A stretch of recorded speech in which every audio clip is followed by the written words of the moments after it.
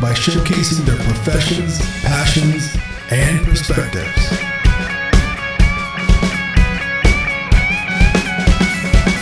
I'm your host, Manthir Singh, aka the Net Nehung.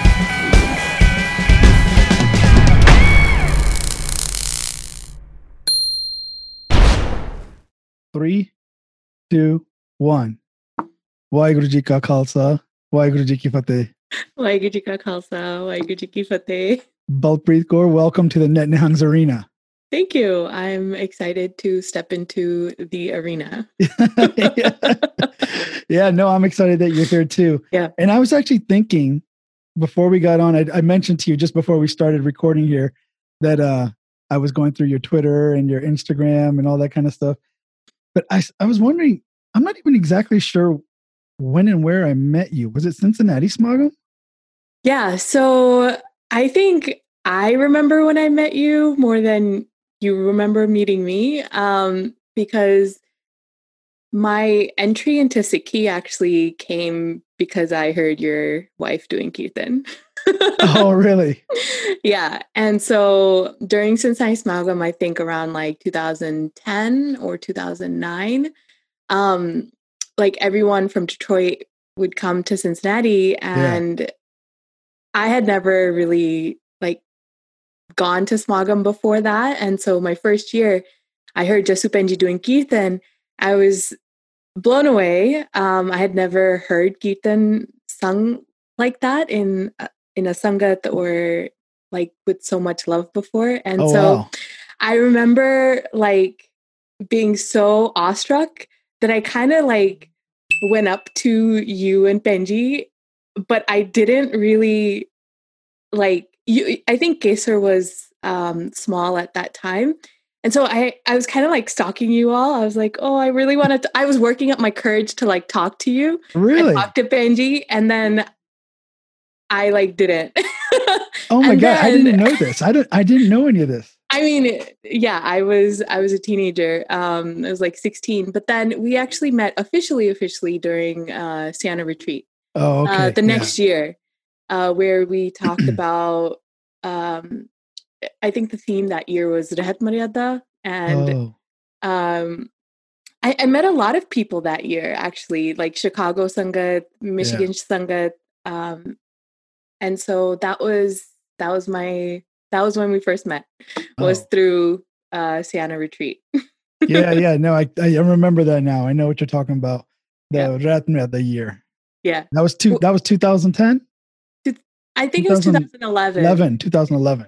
Yeah, Mohanpal Virji kind of got into, well, he made a point of like should kashare, can we wear basketball shorts, you know? And I remember him saying like, no, the guru gave us white kashare and I'm going to wear what the guru is telling me to wear. So I remember that very vividly. For people that are listening, Mohanpal is my younger brother. Yes. So yeah, he's not one. I don't think he's one to stir controversy. That's usually my job. Yeah, that's something I've definitely noticed. You and Mohanpal Virji have very different personalities, but it's the core of who you are is very similar as well. It's funny you're saying that because I think we've had a lot of the similar interests. You know, like the kinds of movies we like, the kinds of stories we like, martial arts, all this kind of stuff. And even Sikhi, you know, Mohanpal, Baljinder, and then Ravi and Bobby, Ravinder and Brinder. We all got into Sikhi at the same time. And so we were kind of like this core group of like 5 young guys, you know, that we kind of supported each other, not even intentionally supporting each other. It just ended up being our support group. But we have a lot of interests and stuff, but we have very opposite personalities. I know. Yeah. That's awesome. That's how siblings should be in a lot of ways. You complement each other, you butt heads with each other. Sure. Yeah. You know? No, that's what makes it fun. That's what makes family fun. That's true. Right. That's true. Now, you got into Sikhi 2009-ish then. Maybe not get into Sikhi, maybe you got... Yeah, I started exploring it 2009, 2010. 2011, I was in high school at this point, Okay. and so I always I always feel like the late bloomer in a lot of ways. But yeah, just got involved with Cincinnati stuff and was really inspired. Um the Bunt Sikhi in general was such a different path from anything I had seen. And so I really resonated with the potential of like being loving, courageous, being so inspired by something Mm. um, that you you could live your life in the service of something other than yourself. Um, Yeah. and I saw that in the way that like people were doing kirtan. I saw that in the way that people were doing seva at camps, the way that they conducted themselves in their personal lives. And I really saw an example of what my life could be if I walked this path. And Interesting. yeah, and it really gave me hope. And I, yeah, and then the rest is, the rest is, History, you as they know, say. history. Yeah. Yeah, the rest is history. No, but Um, the thing is, like, it's interesting to me that those kinds of core values that stuck mm, out to you so much, it seems like you were able to attach yourself to them very quickly. Most of us go our whole lives in Sikhi and never really commit to them to that mm, level. So maybe I guess the reason I'm even saying that is because it was like 2012 when that whole Reddit thing happened, right? yeah, And that's you're probably sick of talking about that all the time, but everybody knows about it by now. But yeah, that Reddit thing happened. Your response to that person really embodied your the Sikh attitude, mm, which 2012, you're saying 2010 is when you were really exploring. I mean, a year or two into really getting into Sikhi, you were able to you know, so strongly dedicate yourself to those values, and that came out in your answer to that post. yeah. That post is definitely how the Bunt got to know me for sure. Yeah. And it opened up a lot of doors for me. I was only 4 months old, Virgi. I had I had received Amrit only in April of that year. And I, I think um, I think the flow of Hukam just happened in that way. Um, Yeah. I don't, you know, sometimes the call comes and you answer it without knowing what you're doing, and it unfolds in the way that it needs to unfold. And I feel like that's what happened. Um, I do think that, you know, the post Amrit Sanchar High was definitely a part of that. But that's where it's Um, supposed to be. yeah. And I Yeah. think, I mean, I look back to that uh, post now, and I do resonate with what I said, but I don't think I could ever like replicate that because it was so organic. It was so just Right. in the moment. But I think I was just inspired by like so many Gursikhs around me, so much Hmm. Barney that I mean, I came to Sikhi out of desperation. It Okay. What do you was mean by that? desperation in the sense that um, I was longing for something. Okay, but Uh, you're talking about in your teens and high school. yeah, Like what is it, the typical kind of teen angst, the typical kind of issues teens are dealing with, and you weren't satisfied with what was around you, or was it something deeper? it was both. Okay. Um, I think you can't avoid the typical teenage angst of trying to figure out who you are, why you are, what your place is in the world. Right. But I think I was I was already such a like deep thinker. I'm an overthinker. Okay. And so I had been questioning my purpose in life since I was like 10. Oh, wow. right? That's young. And so, but I was always attracted to like inspiration and like um, this idealism. Yeah. And Sikhi was this like source of beauty, like beauty with the capital B. Okay. Like the Sikhi that Professor Puran Singh Ji talks about, Right. the Sikhi that like is so inherent in Barney, right? That like just feeling like that was what I was looking for. Um, and I still am. And so very quickly in the desperation to like feel fulfilled, to feel like I was meant to be somewhere or meant to be someone, I really found that in Barney. Right. Right. um, But the thing is, it wasn't like a particular event or a particular moment in your life that made you think, hey, I need something more. Because like for us, it was 84. 84 yeah. happened. We had no clue about Sikhi before that, actually. 84 happened and it got our attention.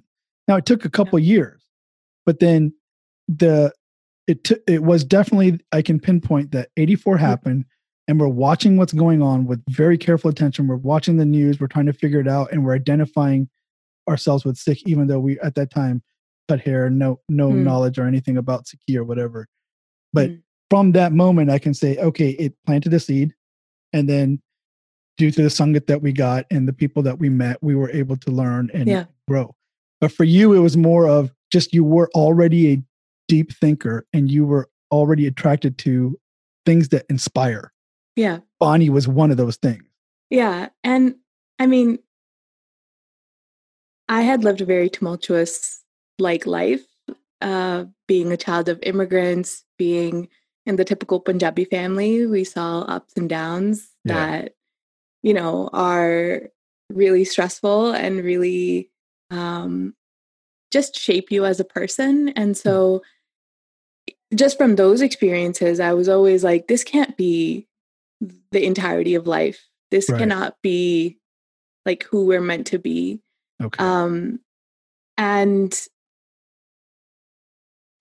that just built up like from my childhood onwards. As I was approaching college, I was like, I cannot be stuck in the same cycle of like of trauma, of generational like poverty. It cannot be stuck in these. This cannot be all that is to life, right? And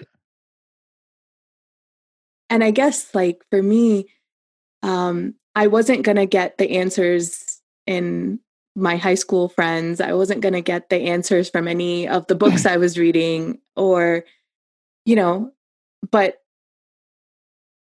I had found the answers in Barney and Sangat, and that level of fulfillment really solidified my commitment to like, yeah, let's take Amrit. Let's work towards, and I didn't even realize what I was preparing myself for. Like I still don't believe I'm walking this path. I still don't believe I'm a Sikh sometimes because it truly changed the trajectory of my life. Like, you know how every family has that one critical moment in their history that changes them, that, you know, like if you had a time machine and you wanted to go back and reverse things, and that's the moment that will always happen in every timeline. I feel like me choosing to be a Sikh was that. Yeah, and it's interesting too because even when that Reddit thing happened and you gave your response and you said you were 4 months Amritari at the time, you had just taken Amrit 4 months previous, and your response seems inspired. But what was really amazing is the original poster. He apologized, and his apology was quite moving too. You know, like you could see that his life had also changed now because he had learned about Sikhs and he had learned about the identity and now respected it and regretted that he had ever done that. So like when you said that sometimes Waheguru is doing things and it's not even necessarily about you or about him, but like all these things coming together in this big play. Yeah. Pretty amazing. I mean, because I like I said this morning, I was going through like Googling you and stuff, and I read that was the first time I had read his apology. I actually didn't even know that he had apologized. I just knew the story in general. Yeah. Did you ever have any interaction with him after that? I messaged him. I emailed him a couple of days later. But I think he was moving to like Florida or something. And so we never actually got to connect in person back when in person was still a thing. Yeah. But yeah, I mean, that moment happened and I still don't know why or how it happened. Such as Hukum, but it really helped me understand what the Panth is. I mean, before that, I was just a girl in Cincinnati, and half of the people I was talking to or building a sangat with, like, didn't know what Cincinnati was, right?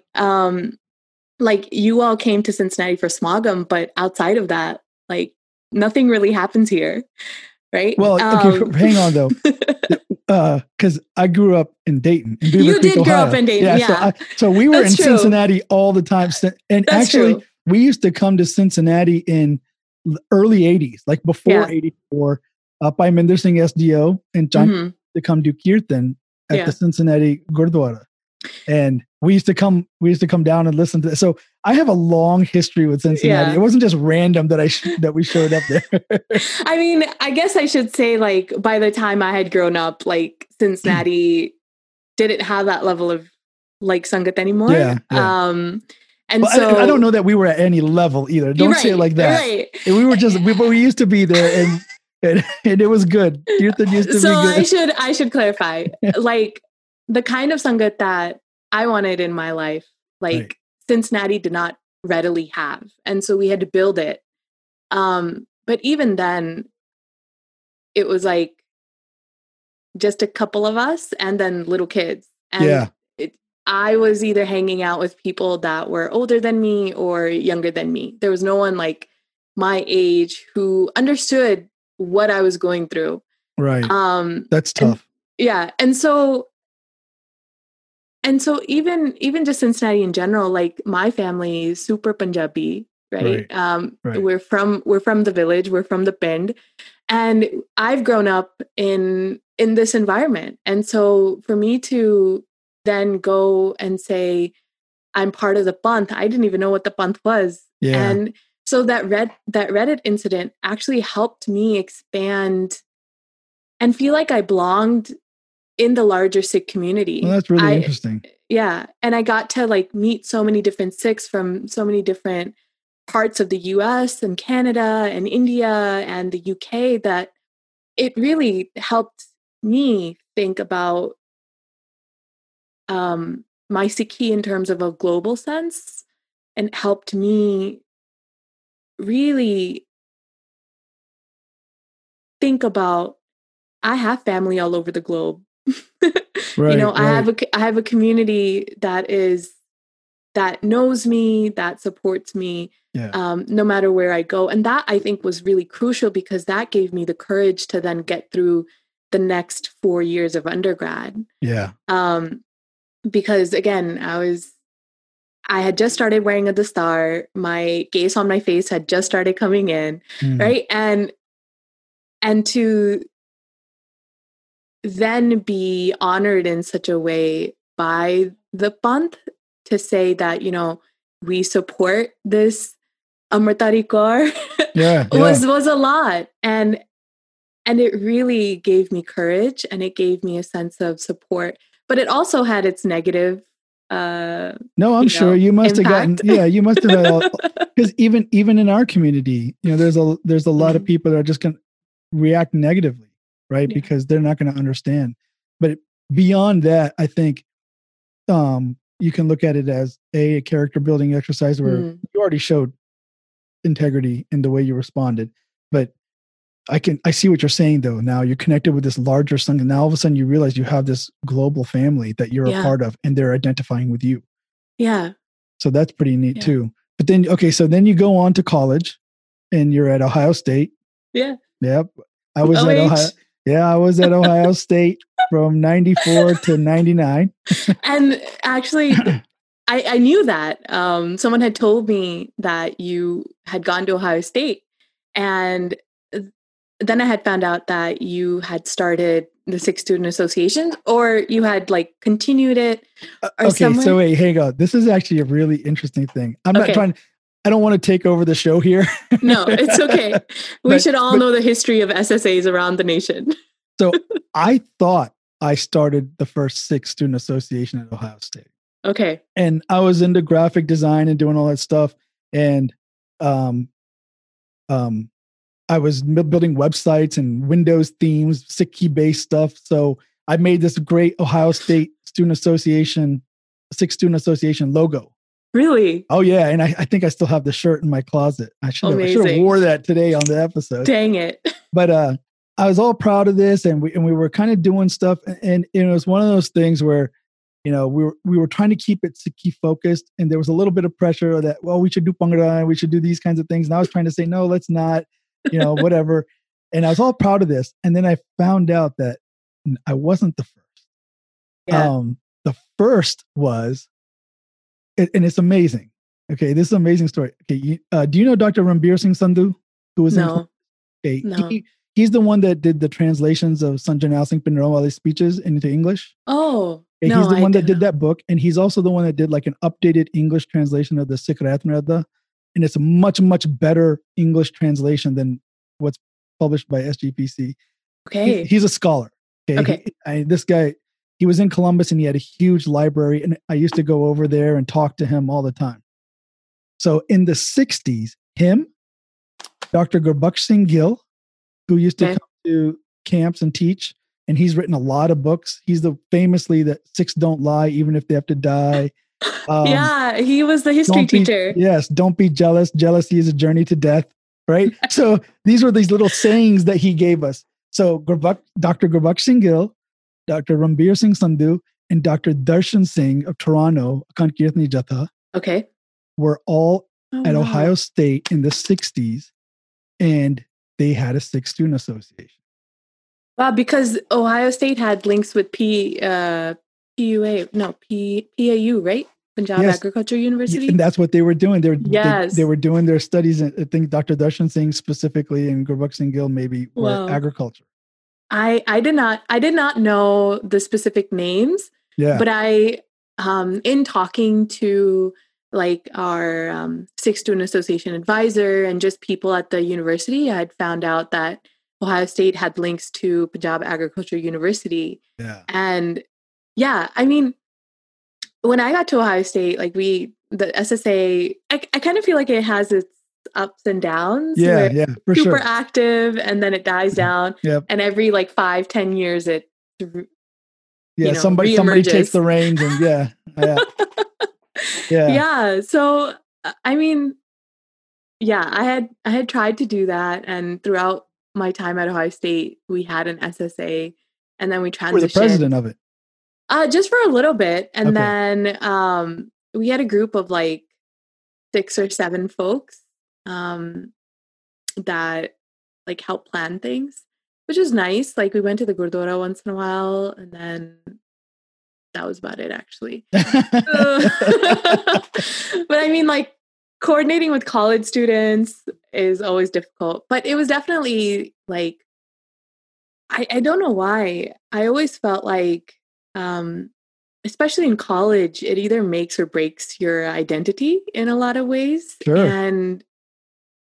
And so, because that's the time actually most of us are self-reflecting, right? Yeah. When you're at home with your parents and going through high school, whatever, you're very coddled, you're very protected, and you really don't know a lot about the world.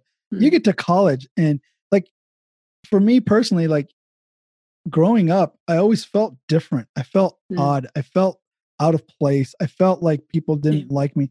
I mean, and I know it's a weird thing to say Sikhi-wise, but at the time, middle school, high school, you're like, oh, you know, girls aren't going to like me. I have a turban and a beard, you know, and I don't want to keep it. And then, you know, then you get inspired, you know, whatever. But you get to college and all of a sudden you're interesting because everybody is different. And now nobody really cares that you have a turban or beard, and you're making friends left and right, and you're talking to people, open-minded people, and you're getting other ideas. And that's the time most of us reflect. Yeah.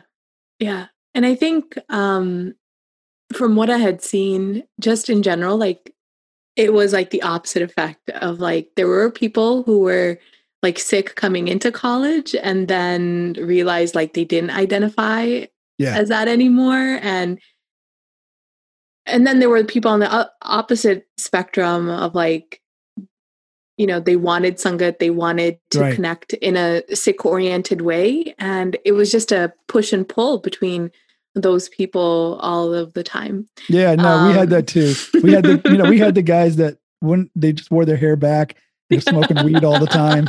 And I'm like, and then I'm having to explain to people, yeah, that's not what Sikhs are like. And then I was the exact opposite. I was so strict, you know.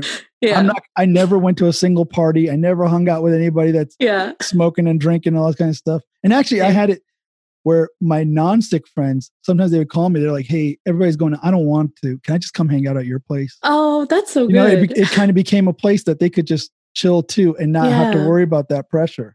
Yeah. So yeah, we had the same thing. I was probably one extreme. And then we had the other extreme where they were just the Sikhs were known as the party animals. Yeah. And especially Ohio State. Yeah. My brother also went to Ohio State, my younger brother. Yeah. He's 3.5 years younger than I am. Okay. His experience with like the Punjabi Sikh, like just South Asian population in general at Ohio State was so different than mine. Because like it just hung out with like different people, and there wasn't an SSA when he got there. But there were other like institutions which are definitely all about like partying and right. Okay, so in your sophomore year, you end up doing a TED Talk at Ohio State. Yeah. And that was really interesting. So why don't you explain a little bit about how did you come about to do that? And then what was the message you were really trying to drive home there? Yeah. I had just gotten an email saying like, hey, we saw you on Reddit. We're coming up with this TED Talk event at Ohio State. We'd love for you to be a part of it. And I was like, okay, sure. At that time I had done Symposium for like 4 years. And so Symposium taught me how to speak publicly and gave me the courage to get over my stage fright. So from a logistical level, I was definitely prepared. So the main point I wanted to convey was just introduce people to Sikhi and to contextualize like myself and who I am within that framework to 750 people who had never heard of me, seen me before, and had only known me through that Reddit incident. But you have 84,000 views on that video. Oh, it's do I? It's not just 750 people anymore. Right. But in that moment, I just wanted to convey like where I saw my story fitting in with the story of the Sikhs. Right. And so I brought up Guru Tegh Bahadur, brought up Guru Nanak. The Guru Tegh Bahadur Ji lead-in that you did was awesome. Because actually, that was exactly what I thought about when I first heard about the Reddit incident, right? That was the same thing I thought about, that the Guru Sahib made us to stick out for a reason. And this may seem a little controversial to say it this way, but like, if there's going to be a hate crime, it's supposed to be against us. You know, if someone's going to say something racist, we're designed to be the ones that take it first. Yeah. Because we're made to stand out that way. And it should be a warning to others that if it's happening to the Sikhs, it can happen to anybody else down that line. So now that it happened to us, we should take action. And that I thought about it that way too. And so when you led in with that story of Guru Tegh Bahadur Ji and how nobody came forward to claim his head, and then Guru Gobind Singh's desire to make a Sikh stand out, that you can't hide from your principles and who you are. Yeah. So I thought that was a really, really great way to do that. And the other thing that I found really interesting about it was the way you connected it personally with everybody. Mm. But I got to ask you something though. Did they give you like a TED Talk training? Because every TED Talk, they use that same kind of speech pattern where you kind of start off and then you kind of go higher and then you ask a question and then you come down again. No, Okay. I'm an avid procrastinator. And that point in my life, I had no idea of like time management. So Okay. they would send me emails like, "Hey, we're meeting up to practice here." And I'd be like, "Oh no, I have an exam tomorrow that I didn't know and I need to study for." But I actually finished my speech the night before. Oh, wow. So, because I didn't know for the longest time what I wanted to say, and what felt right, because there were so many narratives that I had absorbed from other people who had seen the Reddit post, and they were telling me like, "Wow, Balpreet, you're awesome! Like, this is great." And I was like, "Yeah, that's what you're saying, but what do I feel about this? How is this relevant to my life? Like, how have I learned and grown from this?" So it was a lot of picking apart like what the world is saying and what I was feeling at that moment. So when the spotlight is on you, Yeah. you know, you are introduced to other people's versions of your story. And I constantly have to navigate those expectations now, where it's like people see me and they see only the Reddit girl, or they only see a Kaur who has gaze on her face, or they only see the Starwali Bibi, which is fine. I am all of those things. But I then have to think deeper and say, no, what is the Guru telling me? What is the Guru pointing out to me?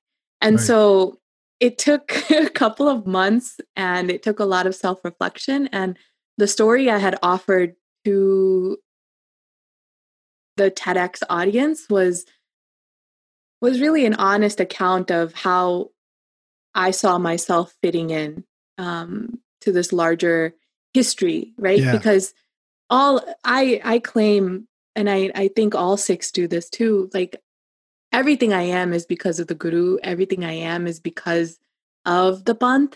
And so how do I explain that to an audience that has never heard this before? Right. But looking back to the TED Talk now, there's so many. I wouldn't do that same TED Talk. Okay. Okay. Well, I mean, you only In have a lot what, of 10, ways. 15 minutes Yeah. anyway, Yeah. right? Yeah. They're all supposed to be less than 15 minutes or something Yeah. like that, right? Yeah. So it's not a whole lot of time to tell a big story. Yeah. What would you do different? What would you say different? Or what would you want to say different? That's a good question. What I'm here for. Yeah, I know.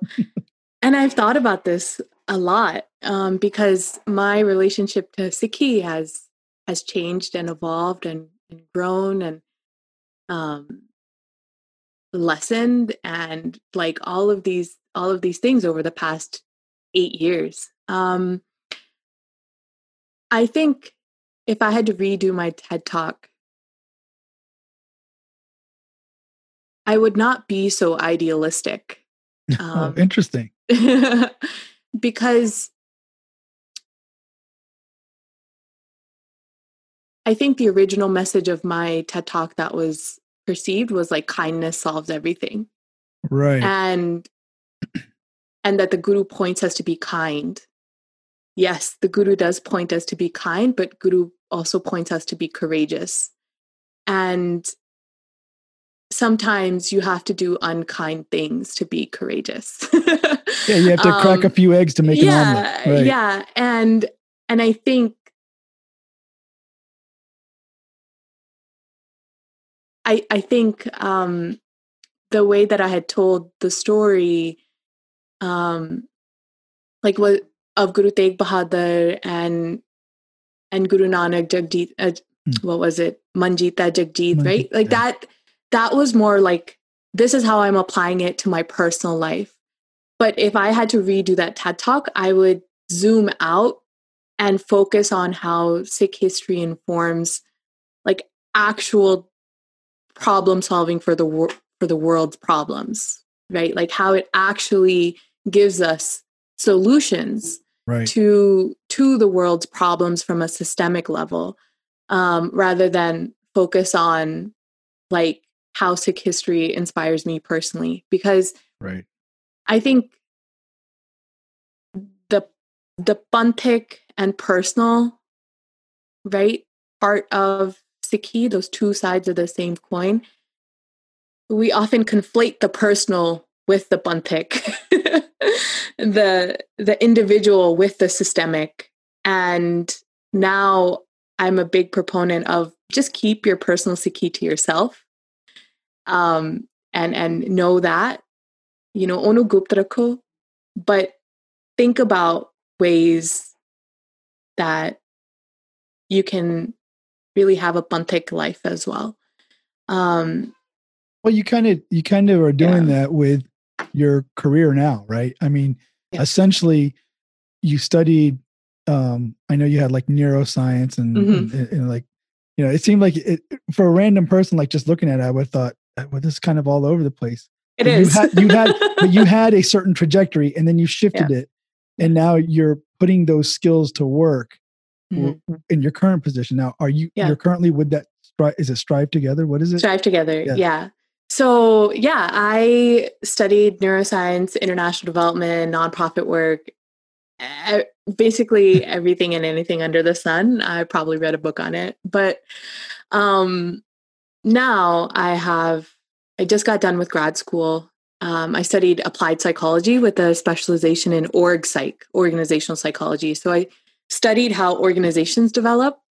And so I use that right now at my role at Strive Together, where I am thinking about how to build a people-first culture, how to build a culture of anti-racism, how to build a culture of intersectionality and care at the organization, so that the organization can do better work with our 70 plus communities. So is most of that work here in the United States, or is it global?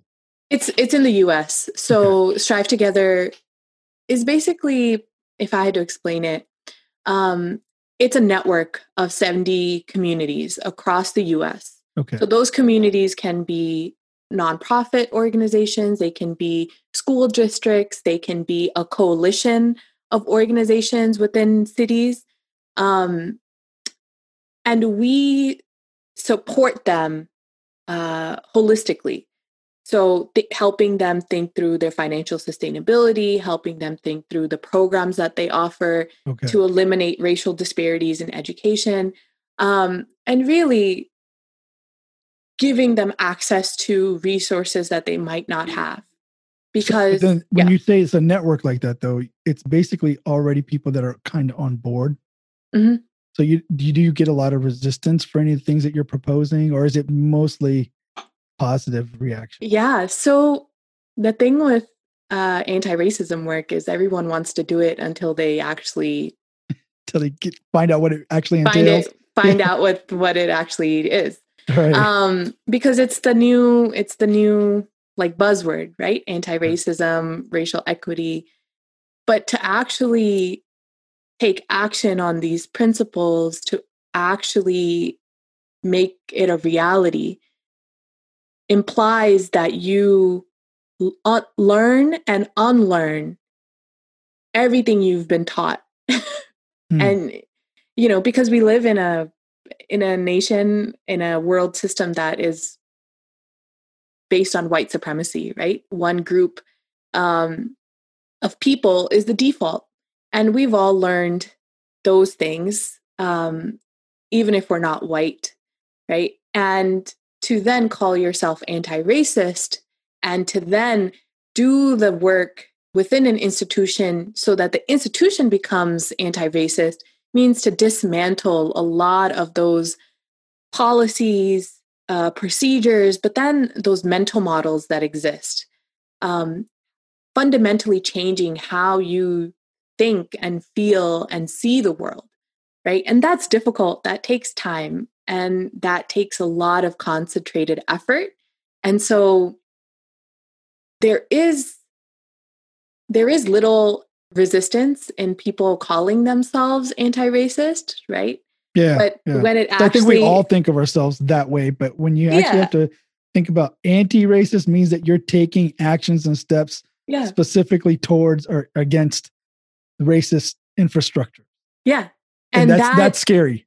And that is scary because it's kind of like Guru Tegh Bahadur, right? Like you're the person doing the thing. You're constantly sticking out as the weird one, right? You're the person who's leading these uncomfortable conversations. You're the person that's making people think twice about what they are, who they are, how they're acting. But then you also have the courage and the humility to say, I am the person that I want to help too. So for me, like, there's so many lessons to be learned from Sikh history about how to, like, be anti-racist, or anti-oppression in general. Okay. Right. And so applying that understanding to my role now is the way that I feel like I'm doing my kamai right now. Constantly thinking about, like, what would Guru do in this situation? And it's been fruitful. It's been fruitful because even in the Panth, you see this, like, increased consciousness of the anti-Blackness, the or the pro-whiteness that we have within our own community. And we're using the Guru's history and the Guru's precedents and the Guru's institutions to, like, have these conversations. And I think that's awesome. It just speaks to how relevant and how forever new the Guru is, you know? Yeah, no, that's very interesting. Because I can imagine if you have to evaluate yourself and some of your own racism that it's not overt, right? It's subtle, or it's pre-programmed, or it's not a conscious racism, right? So I can imagine struggling with that, because if you're telling me, hey, this thing that you're saying or doing is racist, and I'm thinking, I'm not a racist at all. Yeah. And you're like, yeah, I'm not saying you are a racist, but you have racism in you. It's kind of a sticky, kind of difficult. Like I can imagine just being like, you know what, forget, this is BS. I'm not going to listen to this, and just get out of there, because I'd be like, I know what I am. I don't need somebody else to. So I'm imagining that must be happening at some level, even though these are people in a network that are on board. Yeah. I think just from a Barney angle, and you can tell me how you feel about this. Like, you know, Guru Sahib acknowledges that we have the potential to be Gurmukhs and we have the potential to be Manmukhs, right? Yep. In Barney. Yep. And there's no judgment behind that. There's no, like, judgment. It depends on judgment in the sense that, like, Guru Sahib just stating a fact, right? Gurmukh lada, Manmukh kuvaya. Yeah. Right? Yep. In those senses, it's just stating a fact. Like, there's a Gurmukh part of you, there's a Manmukh part of you. You have the capacity to be a Gurmukh. You also have a capacity to be a Manmukh. And so you pick, right? But there is a little bit of, like, the Manmukh foolishly wastes his life. Yeah. And so there's a little bit of wisdom and foolishness. Right. And so for me, like, those statements are not an attack on, like, my inherent worth as a human. Right. As a matter of fact, I would say that's the only two categories that the Guru divides human beings into. Yeah. Not race, not religion, nothing like that. But Guru Sahib says there's Manmukhs and there's Gurmukhs. And then that's it. It's kind of it has to do with your thinking, and it has nothing to do with nothing else.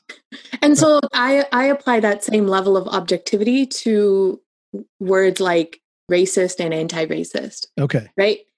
We're such complex people. Humans, just in general, there's different parts of us that are growing and learning at different times, right? you can be anti-racist in one moment and you can be racist in the next. And I think taking away that value judgment, that if you find yourself perpetuating racist ideas, even unconsciously or consciously, that you somehow have lower worth than someone who isn't doing that.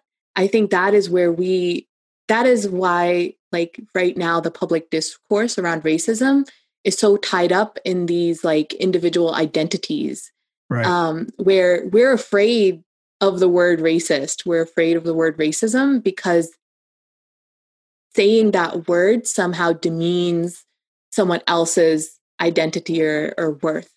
But I think that's not what it is. It's like we've all been conditioned within this system that is racist, right? We are a product of a white supremacy system. And so learning and unlearning is just that. It's just a process. And so I mean, just relying on like the way that Guru Sahib and Bani talks about our different identities, right? Like we all have ego, but we all have Waheguru's light in us. We all are plagued by Kam, Krodh, Lobh, Moh, Ahankar, but we all have the capacity of being able to embody Sat, Santokh, Daya, Dharam, and Himmat, right? Right. It's that same continuum. It's that same level of reflection, but applied to the current moment of racist versus anti-racist. Yeah, I think the reason it can get a little sticky is just because I also recognize, okay, so this is how I try to explain it to some of my more conservative friends. Yeah. And you have many of them, which I'm always impressed by because I'm surrounded by them. I am too, but I have not yet made that many close friends. Because I think you got to, I'm looking at it more like there's extremes on both sides. Mm-hmm. And what's happening is even like moderate conservatives, they're just on a team that's anti-liberal, even if the liberal is just a few feet across the other line from them. Right. So sometimes it's just about being on the team. Then you just want to be like, oh, liberals are stupid, or no, conservatives are racist. And that's not true. But like when we use terms like, okay, this is a racist country, because I don't really believe that it's a racist country, but not like Nikki Haley. Okay. I'm not trying to not like Nikki Haley. I try to say it like she's saying it. I'm saying it in the sense that because I feel like the country's willing to evolve, and it has. For example, this is how I show the white supremacy. Barack Obama does not become president unless white people let him. Unless white people voted for him, he would have never become president. Okay. And there's many things like that. The reason we had a civil rights movement is because white people decided to have a civil rights movement, not because black people decided. Black people would have wanted civil rights anytime it was offered to them. But it wasn't until they had white allies that could change the system they created. It wasn't going to happen, no matter how hard they tried. They would have had to burn it all down. But it did evolve, right? We would have had slavery still if white people didn't decide to not have slavery. So that's the evidence to me of the white supremacy. Because unless they give that power up, which means they have it, nothing's going to change. Yeah. And we're at the infancy of accepting blacks into our society and minorities in general. So it might take some time still. And I know on the extreme liberal side, there is no reform. Burn it all down. Abolish it all. Let's start over with a better system. And I understand the thinking behind it. I understand, and I actually appreciate the passion behind that. But I don't think that's realistic. It's not going to move the other people. It's not going to move the people that are on the right. It's not going to move the people that are in the middle, just slightly to the right. It's going to alienate them. It's going to make them feel like, well, you just think I'm a racist anyway. So, but I mean, again, I'm an idiot. I don't know anything. Okay. I didn't study political science. I didn't study it like the way you're doing, and you're actually dealing with these issues. So I would, look to you to advise that, oh yes, there's truth in that, or no, there's not. And I know you and I have we've had a few conversations offline that are probably a little too controversial for this podcast, but I think that's the inherent problem. We can't deny that there is white supremacy because racism is simply about power. And you can be black and believe that whites are superior, and that's a racist thought. Doesn't mean the black guy is racist against blacks. It's who has power. Who is one race superior to another? That's how I looked at it anyway. Yeah. So it's that power struggle. Yeah. And so you brought up a lot. And I think it's important to acknowledge that, yes, America is evolving and there's elements of it that are actively trying to dismantle the systems that oppress people. I mean, I work at an organization that does that, right? Yeah. But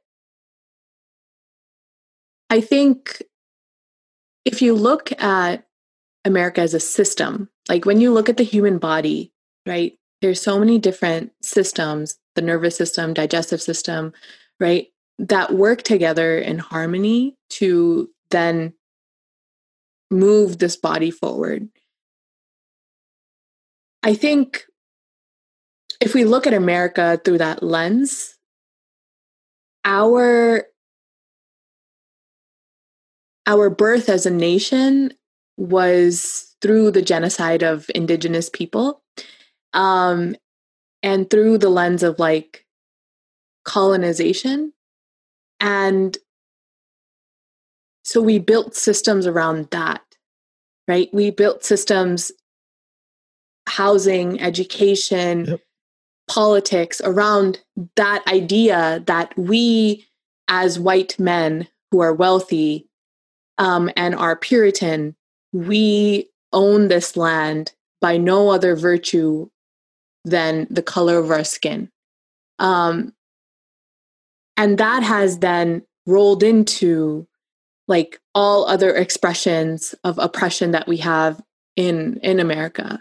And so if your digestive system is off, but your nervous system is okay, you can still have a functioning body, right? It just won't mean that you're well, totally. Right, right. And so I think when we think about white supremacy and the journey that America is on, I do think at one point we will have to abolish a lot of the systems that we have, right? We have to amputate sometimes. Yeah, maybe. And that's maybe okay. True. Yeah, and maybe you're right. If that's the case, it's okay. Yeah, to preserve the body, sometimes you have to amputate and you have to get rid of the infected area. That's completely valid. And right, but keep in mind too, with infected areas, you can also take antibiotics first, right? So, and that's what I was trying to say is it depends on how you're defining abolishing, because sometimes things get abolished over time just because they're so different than where they started. And the gurus gave us examples of systems that have been abolished, right? The Masand system was abolished later during the later Guru period, right? Yeah. It was started and then it got corrupted and then it got abolished, right? So I think even from a Sikh history angle, we have examples of systems that started out with good intentions and needed to change given the circumstances. But I think this level of what I find troubling is that unwillingness to let go. Right? You have white supremacists who are holding on to the past as a weapon, right? They're holding on to these systems that don't work for everyone. Yeah, the Make America Great Again. Yeah. I mean, great for who? Right? Exactly. And so that's when you really have to question, what's the benefit of holding on to these systems if we know they don't work for everyone, right? And then you get into conversations around who is actually benefiting from this system, right? Sure. It's white men. Yeah, but a lot of times it's fear though too. Like, it's Right. like the whole thing. You see people defending billionaires as if one day they're going to be a billionaire. Right. Right. And so when I talk about this, when I say the word system, it's not just like these institutions that you see. It's not just these people that you see. It's also these narratives that we've crafted to support this dissonance that we feel, because white supremacy harms all of us, right? Like, yes, the Black community has been harmed the most, right? They have been exploited from day one. But white supremacy also has an emotional cost to white people, because they have to live with it. They have to live with their actions of like forcibly sterilizing like Black men, right?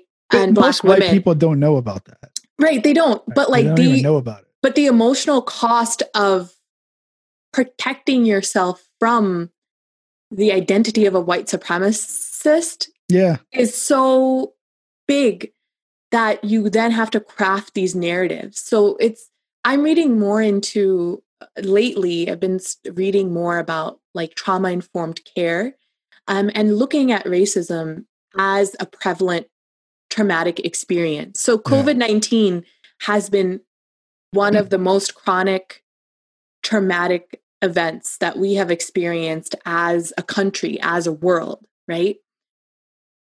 Because it's scary. Our livelihoods are being taken away. We're forced into situations of stress and de-stress and insecurity, and danger. And so that has a physical and emotional toll on us. So we find ways to cope. Right.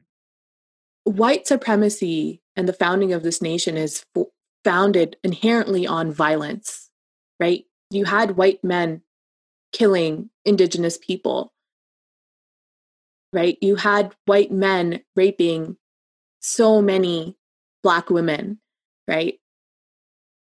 You have to then build coping mechanisms to deal with the dissonance, right? Oh, yeah, absolutely.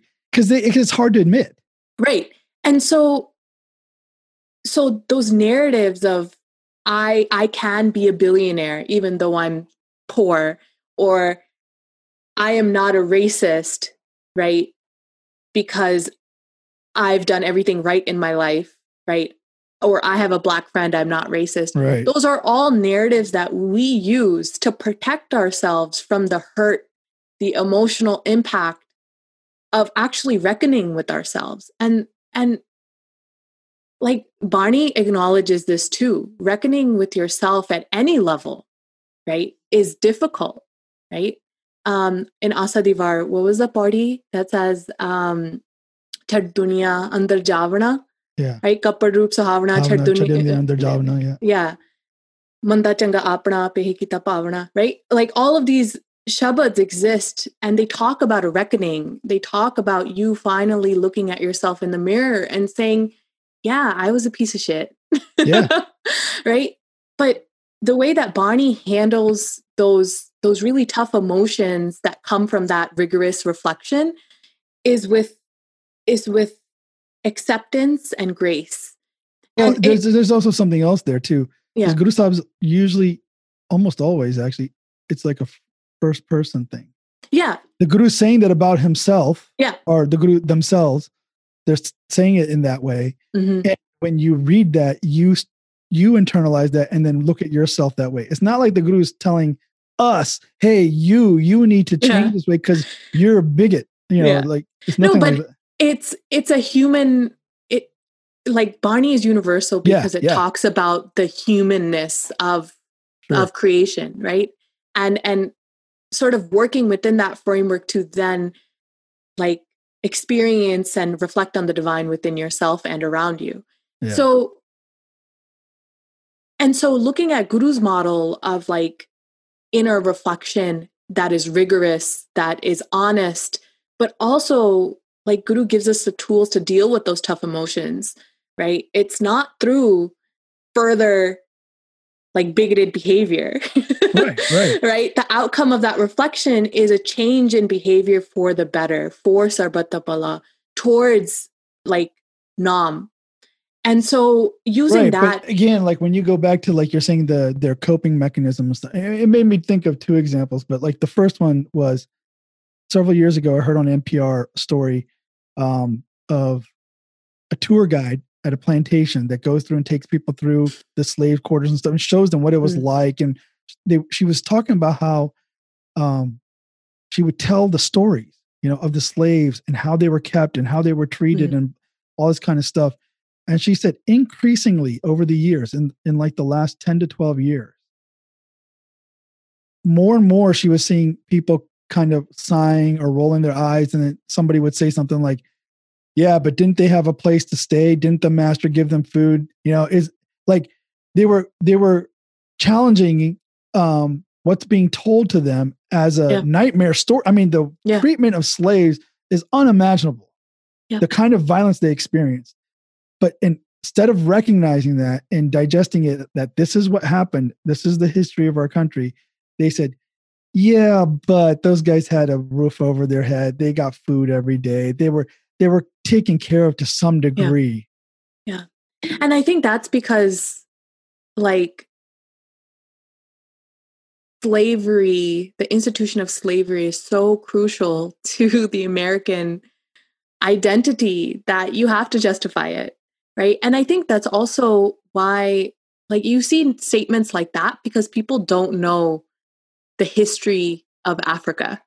They don't know, like, the history of the places where these slaves were, these like enslaved people were coming from. I think it's beyond that. I don't think they care. They just don't. They don't care either. Yeah. They don't want to get. They're just saying, "Don't blame me. It's not my fault." Yeah, that's essentially what they're saying, right? Yeah, and this. I think as members of this nation, we are part of it. We make up this nation. We also take responsibility for it. So, for example, like in my work at Strive Together, my team and I talk constantly about what is culture, what is our organizational culture, what makes it, what changes it, what evolves it. And really at the core, culture is a set of behaviors that groups in an organization do, right? And because of those behaviors, you have these values and norms that exist, right? In a country, you multiply that by 1,000-fold. And so in a culture, that there's also an institutional responsibility, but there's also an individual responsibility, right? And that's what the Guru said too. Like, we have as Sikhs a responsibility to further the culture of Nam, the culture of Gursikhi in our personal lives, but also from up and live that Gursikhi culture as a Panth, right? As members of this country, we have the responsibility to embody and take responsibility for our nation, both individually and institutionally. Because while we may not have been slave owners, we are living on land. We are living on the society that has the economy.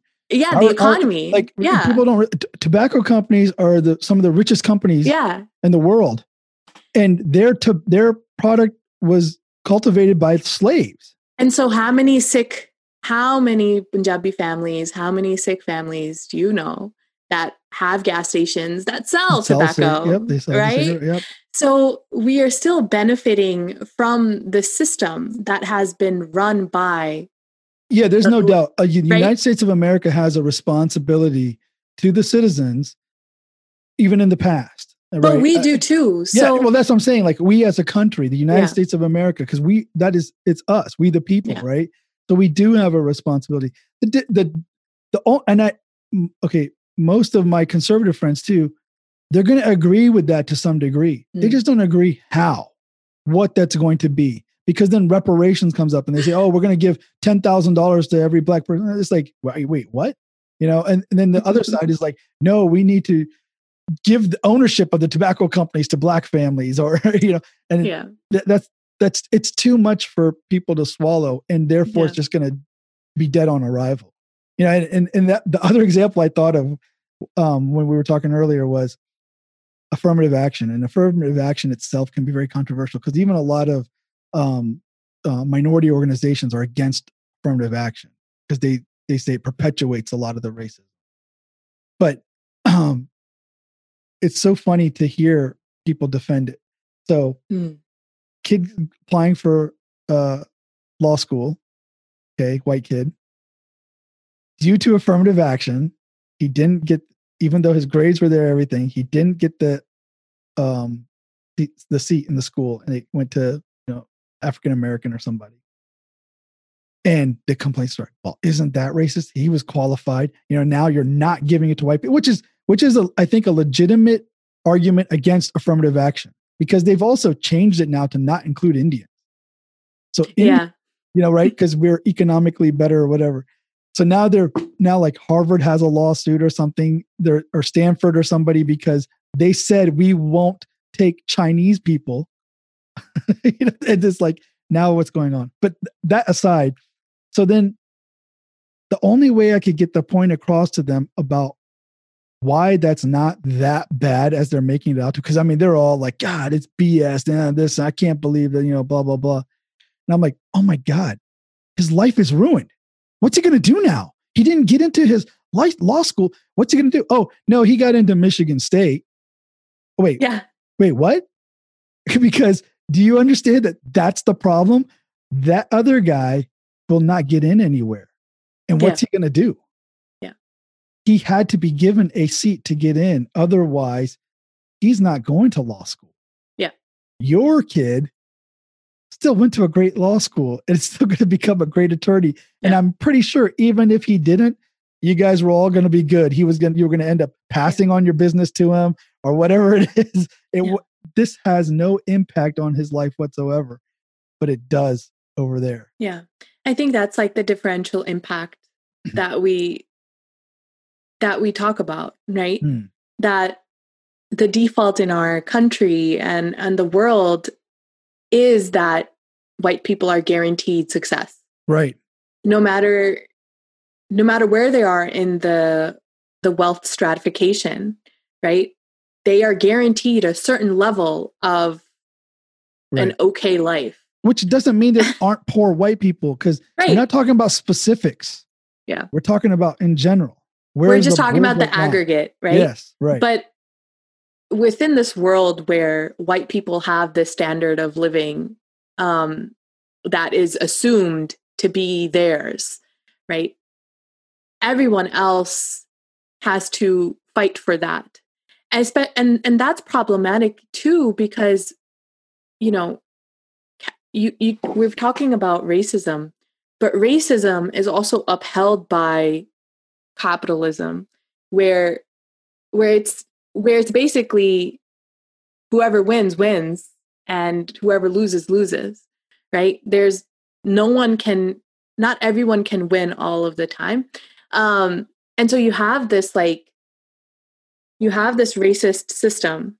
And then within a capitalist system, you have that sense of competition and scarcity that then further perpetuates things like this, where Asians are against affirmative action because they think that they are now competing with the Black people, right? And so this is, like, I've been thinking a lot about this just personally as well, because Barney doesn't have an all or nothing framework, right? It can't, because we believe in Iko Nkar. If there's only one, then there is something for everyone, right?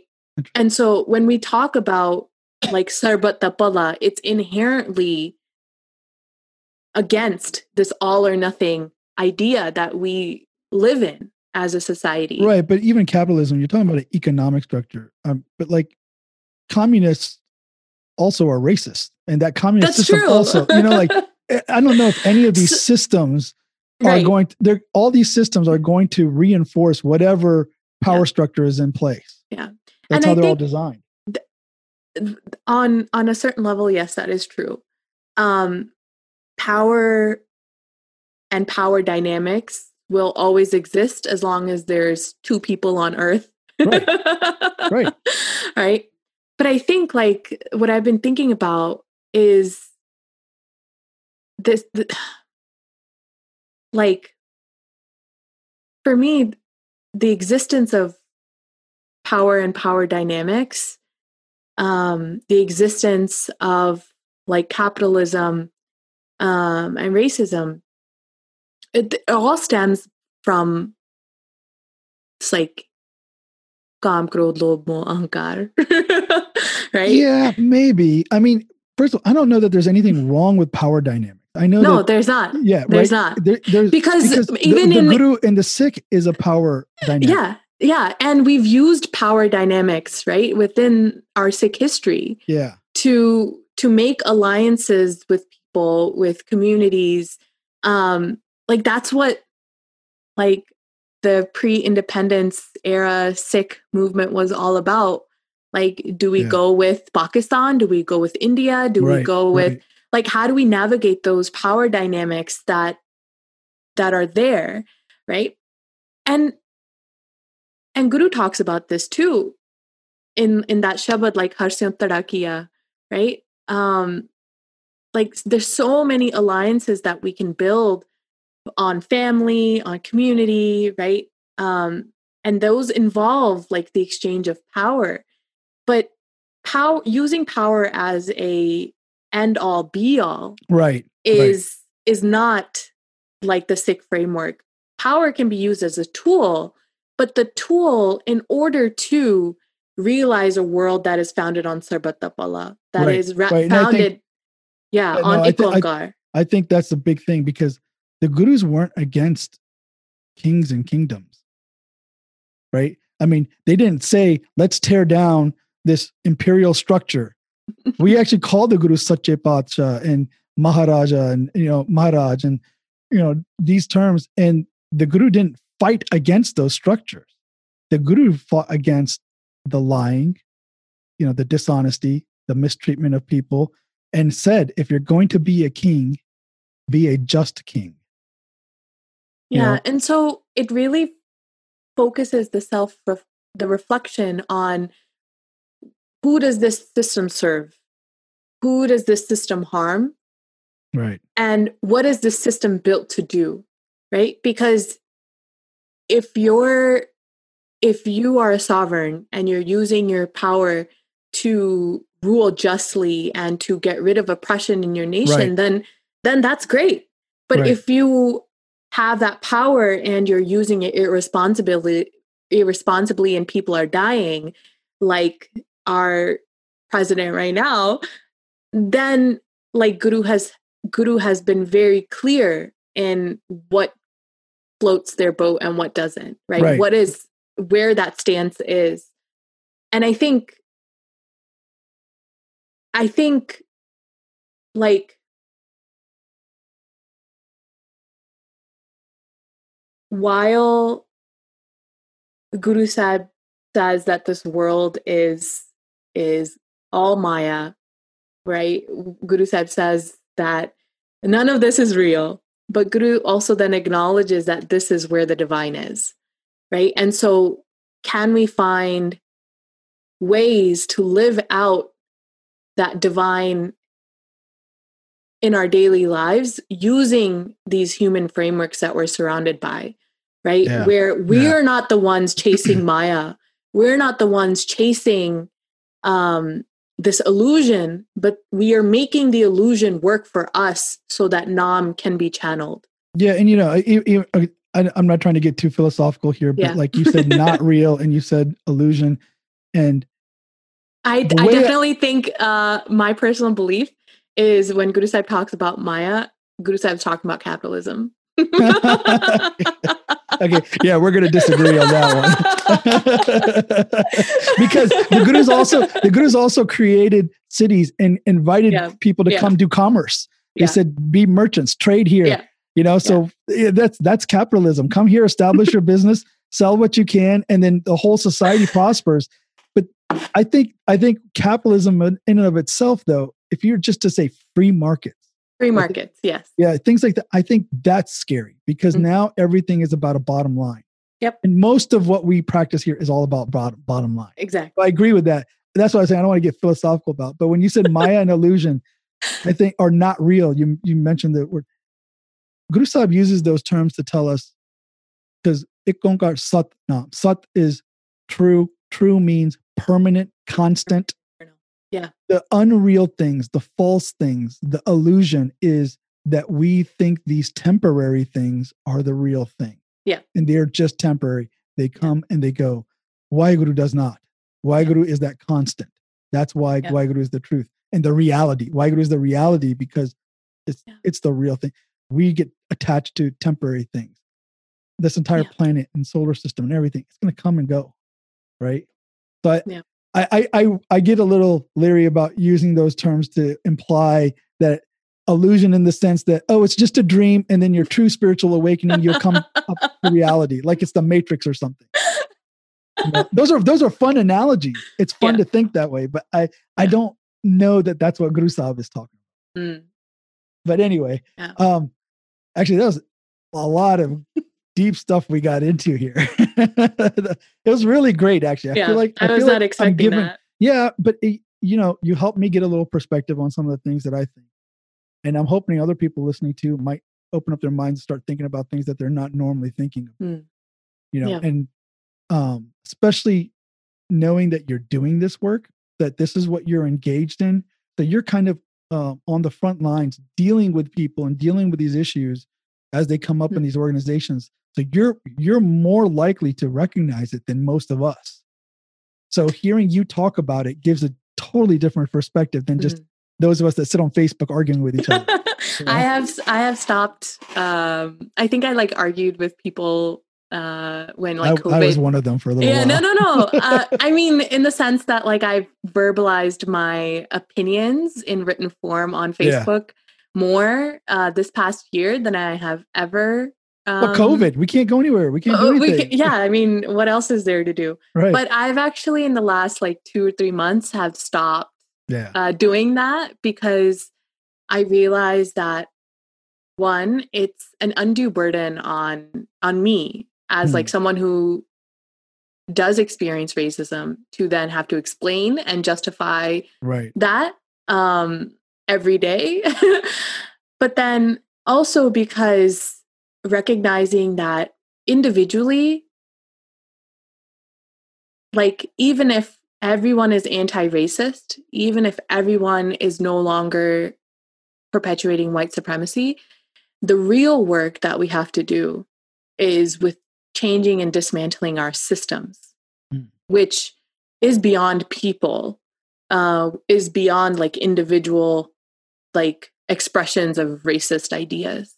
And so I have stopped engaging on an individual level when I see, especially on Facebook, people perpetuating racism. Right. Because I'm nothing I can say or can do will convince you to think otherwise. That's a journey on their own, right? But what I can do is use my talents and strengths to focus on the institutional level, focus on the ways that the nonprofit industry perpetuates white supremacy, focus on the way that within an institution, racist ideas are perpetuated.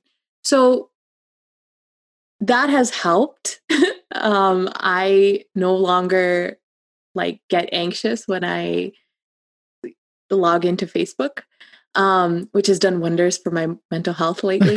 I can imagine. Because it was stressful, Ryuji. It was really stressful. No, I know. And then it's all you had to do is put up a post, someone like me comments, and then someone comments right back, and then I got to comment back, and then other people are chiming in, and you're following this thread, and it's evolved, and you're like, oh my God, I was just challenging this one idea. I didn't, now I'm being called names, and now I'm calling them names, and they're calling each other names. And it's just like, oh my God. Yeah, it's exhausting. But I think for me, it was mostly like, I didn't know that people around me could have such like thoughts about like doubting the fact that police brutality exists in America, doubting the fact that, Black men shouldn't be killed with, impunity. That's probably a lot to do with being in an echo chamber, though. I feel like we all do that. We start to think a certain way. Our friends are all that way. And all these algorithms feed the way we already think. And it's happening on the left, it's happening on the right, and everybody's being pulled apart, and they're being reinforced with the thing that they already have. Because I can tell you right now, I know one of my conservative friends who's very anti Black Lives Matter. And I tried to talk to him a little bit about it, but he was very anti-police and police brutality because he'd experienced it. He always thought they were jerks, because of his own experiences. But then when he was seeing the anti-police attacks coming from like Black Lives Matter supporters, it unhinged him. Like all of a sudden he was like pro-police. And I'm like, yeah, because that's a dissonance. Yes. Right? Like what you were talking about earlier. It's a dissonance. Yeah. So those kinds of things, it's very challenging, but I feel like we're not approaching each other the right way. Yeah. I talk to all my conservatives. They're still my friends. I talk to them. I can't stand some of the things they say, and they can't stand some of the things I say. They're like, oh my God, you're going to turn this country into 1920s Russia, whatever. And I'm just like, no, that's not true. Listen to what I'm saying, Yeah. But if we're not talking to each other, if we can't, as bad as this sounds, we have to be able to understand where they're coming from, even if they're racist. Yeah, for sure. Because like you said earlier, we've made racism and racist label so bad and so disgusting that if somebody's even got a hint of it, they're going to get defensive. Yeah. And I think practicing how to have like sustained dialogue between like different viewpoints is healthy. It's the potential to harm that actually stops me from like having these conversations, because it's easy for me to be in a conversation with someone who has roots in white supremacy and understand where they're coming from.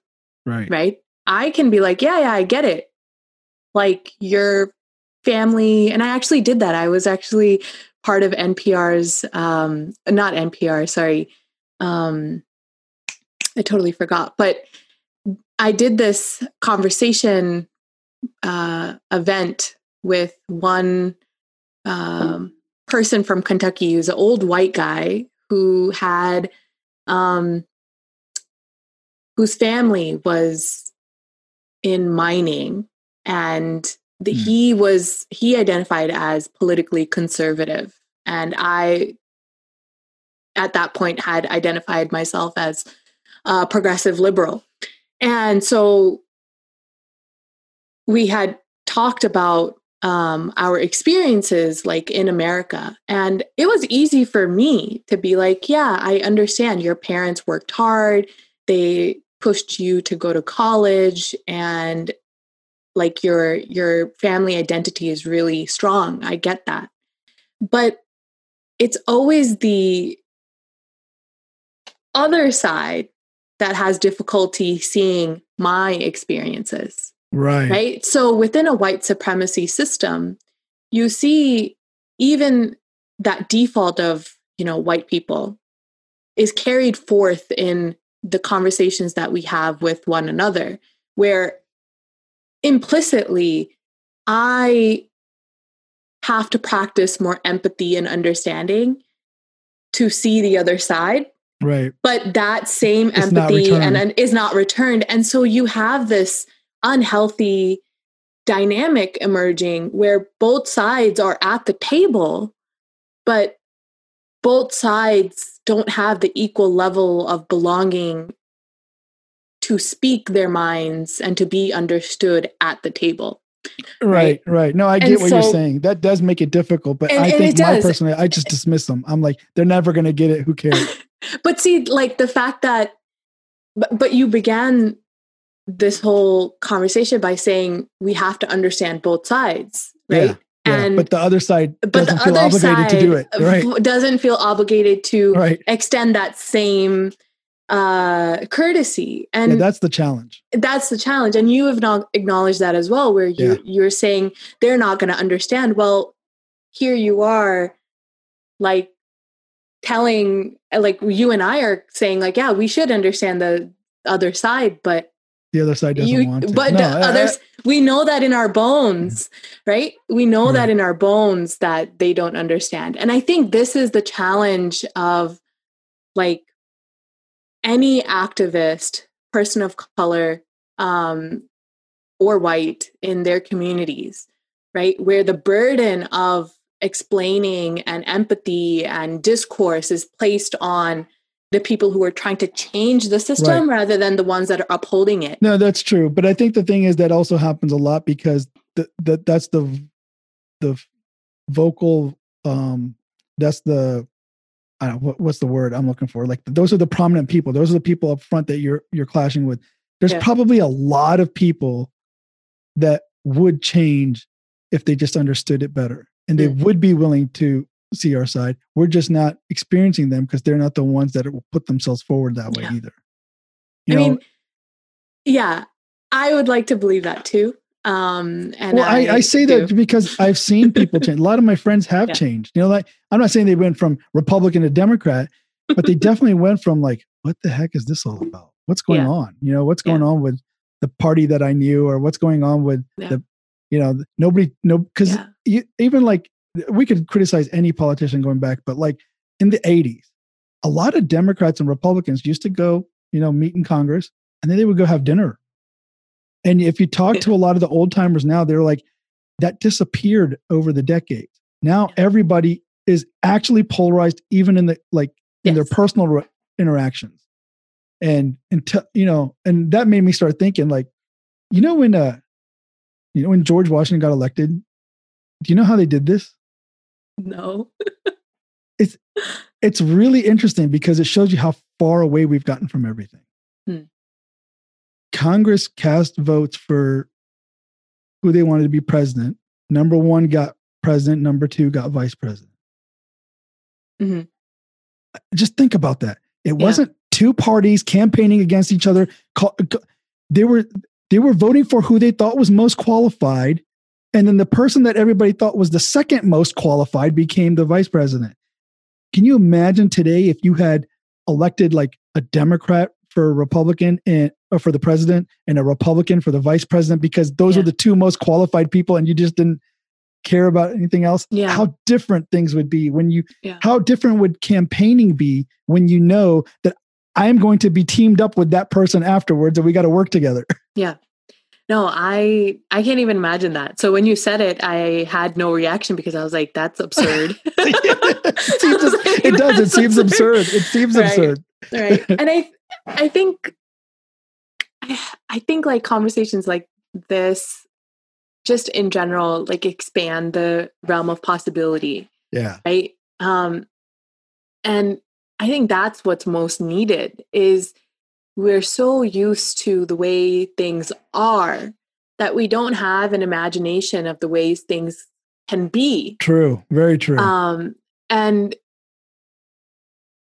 you know, for one, that requires us to move from just surviving to actually like living our lives, right? We talk about Maslow's hierarchy of needs, right? There's so many people in America that are just focused on day-to-day survival that the mental capacity it takes to to organize and to have these conversations and to think about like the ways that life could be is so far beyond. Yeah, most people are just like one medical issue away from being ruined, or a car problem. They get a car problem, they don't have money to fix it, and they can't get to work now. Exactly. So, and a lot of times we just ignore that because we don't see it in our day to day. Yeah, and that's the reality of America. We are not this like exalted nation that has limitless freedom. We are a nation that is struggling with